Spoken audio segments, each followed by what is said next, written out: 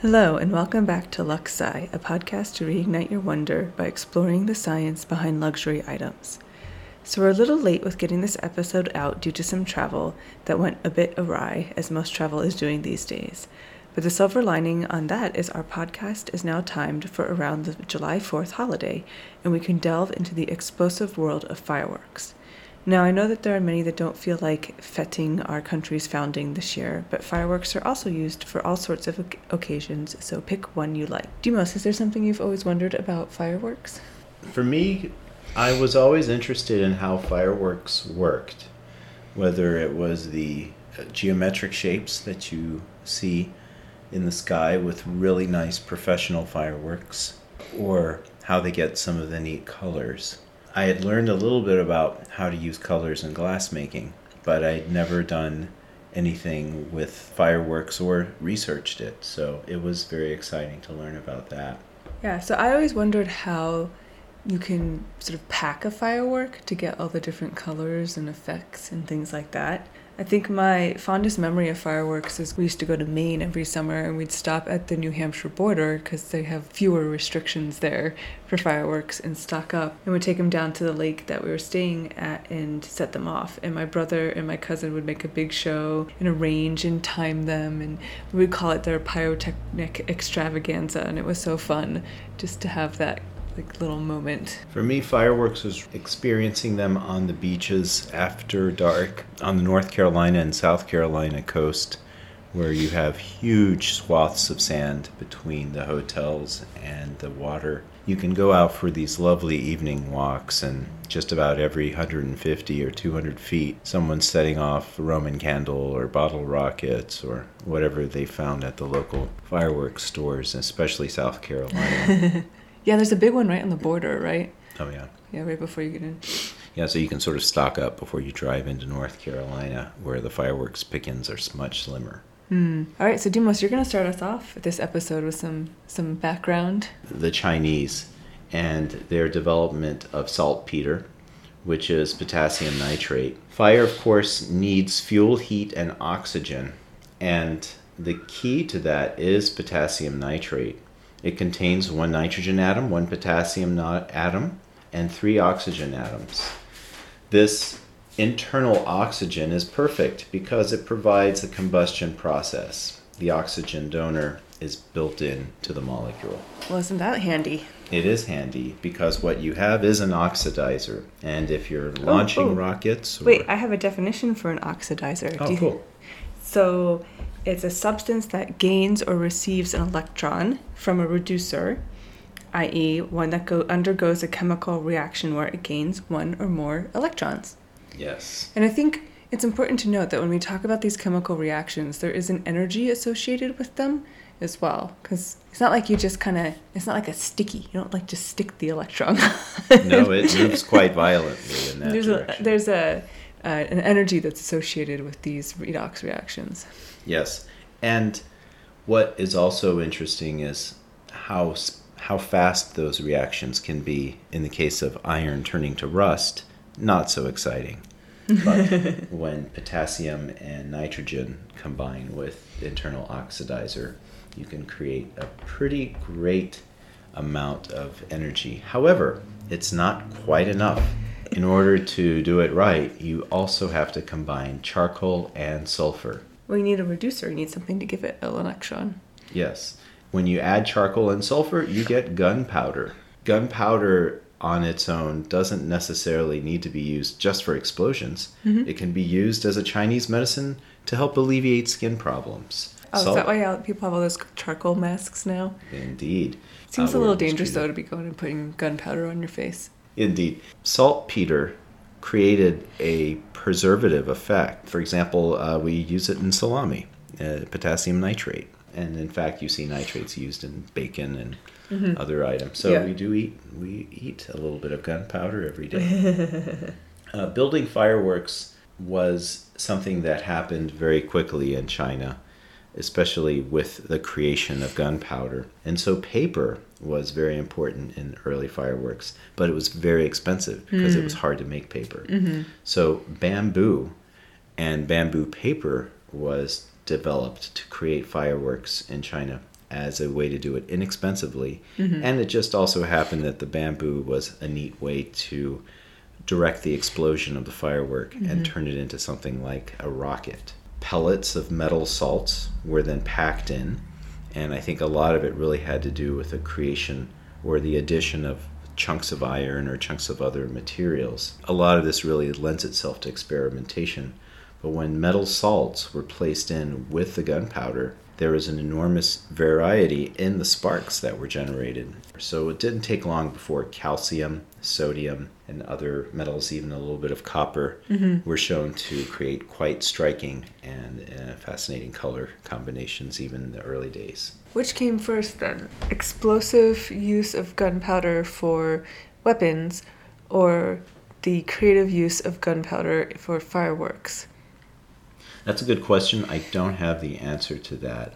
I think as an explosive use, yes, I would imagine the first experiments with gunpowder very much started out as small explosions on the lab bench, if you could call it. I don't know if they had a lab bench. Yes, the table of some sort. Yeah. Over time, yes, I think the opportunities to use it in war, which is where most innovation seems to be sparked from, then yes, it would have been, I imagine, something that would have initially be considered a warrior tool.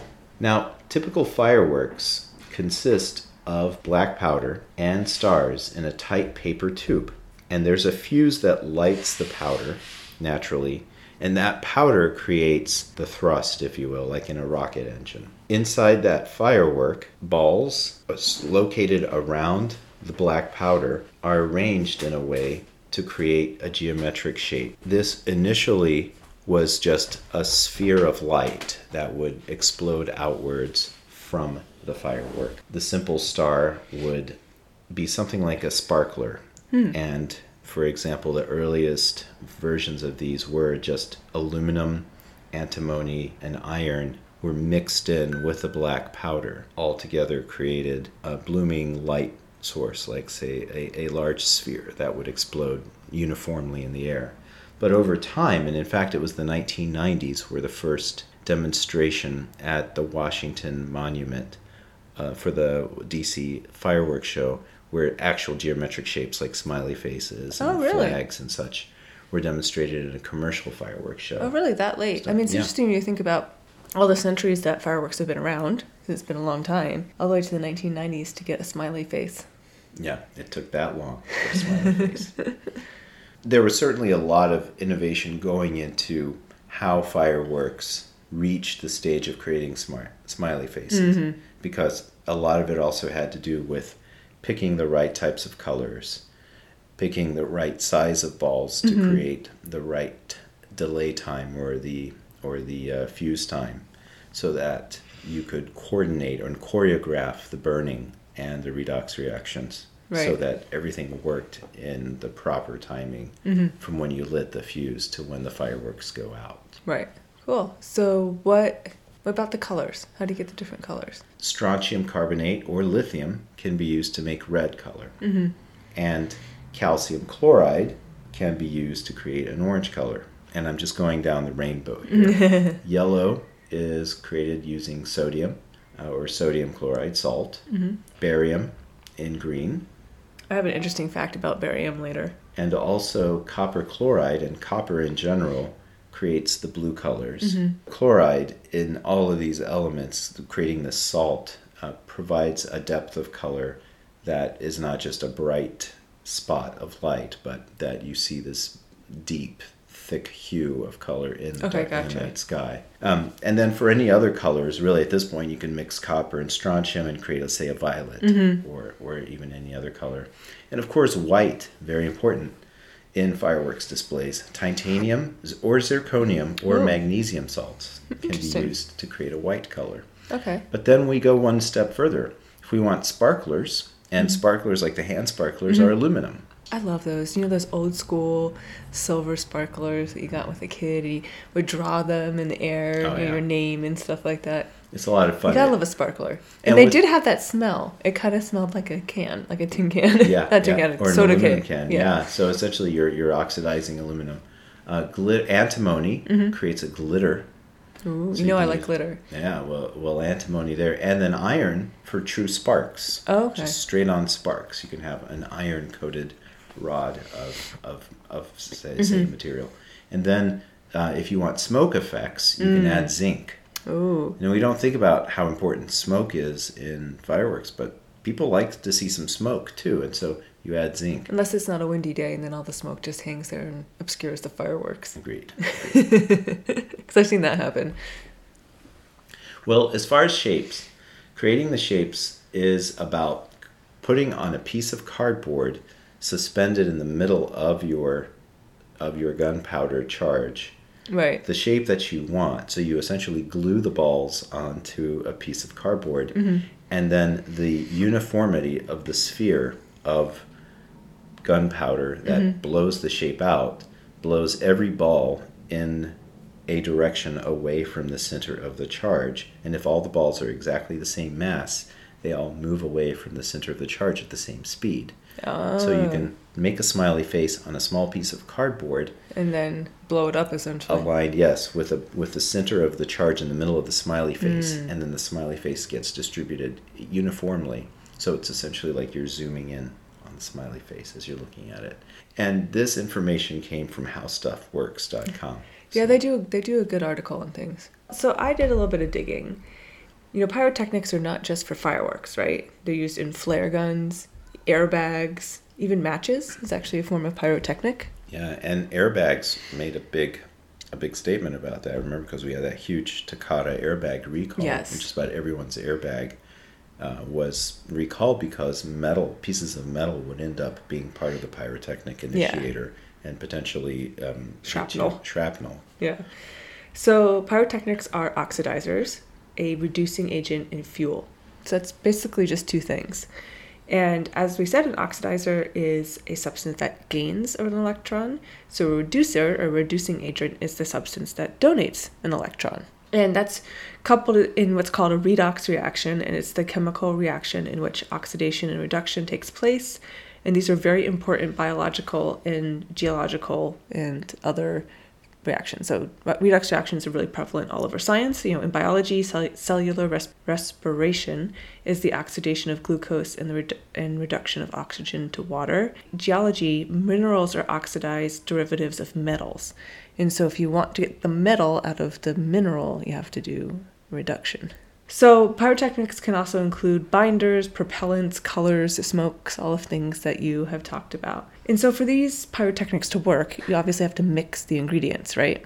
In manufacturing, common practice has been to tumble dry powders together or to mix a slurry of wet components with horizontal and vertical blades.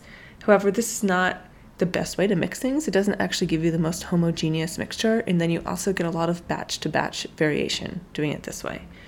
So in 2015, a research team, Blair et al., published the results in Chemical Communications, and they proposed using a crystal lattice to stabilize the mixture and produce one with the requisite ratios and minimal batch-to-batch variability.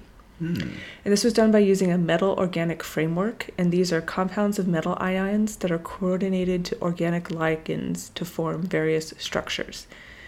And the team used these frameworks containing fuel and oxidizing agents to produce the desired effects.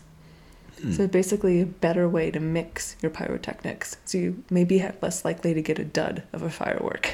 Oh, wow. So, for example, with this, I'm thinking like a sponge or some sort of... Yeah, it kind of ends up being like framework. that. Yeah. So, a lattice is a very organized arrangement in nature. Yeah. And so it's the same way you're providing that organization, and that way you can sort of ensure the correct ratio of components.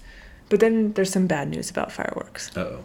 So in a 2020 study published in Particle and Fiber Toxicology and authored by Christine Hickey et al., emissions from 10 different fireworks displays were collected and tested in vivo and in mice. Reactive oxygen species were produced in response to the particulates in both in the human airway cells and the bronchial epithelial airway in mice.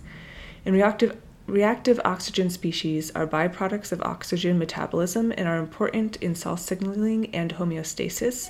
They can also cause irreversible damage to DNA. It seems that the emissions from fireworks, which are organic compounds and metals, may be contributing to the particulate pollution in the air and could have detrimental impacts to human and animal health. I will say that this particular study did not have a lot of replicates in the research, and only 8 mice were used, so more work is needed to verify this finding, but there were numerous other publications that talked about particulate pollution from fireworks. Interestingly, this gets back to barium, which makes green, right? Yeah. There have been cases of acute barium toxicity from individuals ingesting fireworks. So a case study published in Indian Pediatrics in 2012 highlighted a case of a teenage boy who presented with gastroenteritis, pain in the abdomen, difficulty breathing, and generalized weakness. The cause was severe hypokalemia, which is due to redistribution of potassium in the body. So hypokalemia is a low level of potassium in the blood. It increases the risk of abnormal heart rhythm and can lead to cardiac arrest. Wow, so was that from excessive potassium? No, the barium somehow kind of messed up the potassium concentrations in the blood. A lot of barium in a firework, apparently. Yeah. As we all know, toxicity is all about dosage. Yes. So if you're downstream from a fireworks display, maybe a good idea to move upwind. No, just don't eat the firework. Okay, don't eat the firework. Yeah. And as a reminder, fireworks can be extremely dangerous. 15,600 people ended up in the ER in 2020 for fireworks-related injuries, and that comes from the Consumer Product Safety Commission. So please use caution and have plenty of water around to extinguish errant fireworks if you're planning on using some this summer. So are you ready for our glossary? Okay, so an oxidizer is any substance that gains an electron. A reducing agent is any substance that gives an electron, and the redox reaction is the chemical reaction where oxidation and reduction occurs. Reactive oxygen species are forms of metabolized oxygen, and hypokalemia is a low level of potassium in the blood.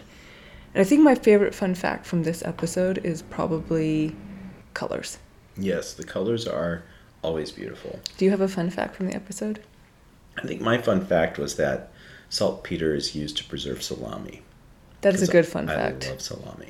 So you could draw a link between fireworks and salami. Yes, or pepperoni. Or pepperoni. Well, there you go. Well, you've done it. You've spent another 20 plus minutes with Dr. Demos and I in the awe-inducing subject of fireworks. We hope you remember a little cocktail party fact about them the next time you get to ooh and ah at a fireworks display. Please excuse my sniffles. Apparently I've come down with an attack of allergies right when we were recording. As did I. Which you might say is a little late, but here in the Pacific Northwest, it is not quite yet fully summer. No. So it's only summer after July 4th. Very special thank you to my co-host and audio engineer Demos. Our theme music is Harlequin Moon by Birdie. If you like us, please, please, please subscribe and rate us wherever you listen to your podcasts. You can find us all over social media at Luxi Pod, and our website is luxi.podcastpage.io. Please take a minute to share us with the person sitting next to you at your next fireworks display. And, here at Luxi, we are a proponent of all things research and science. We're very disheartened to hear about the recent Supreme Court decision, both around Roe versus Wade and the restricting of the EPA and the Clean Air Act. If you would like to do something about it, we encourage you to go online, research local organizations such as Planned Parenthood and others that are doing the work to try to ensure that everybody has equal access to life-saving healthcare. And science. And clean air. All right. Thank you very much for listening. Thanks. Bye. Bye.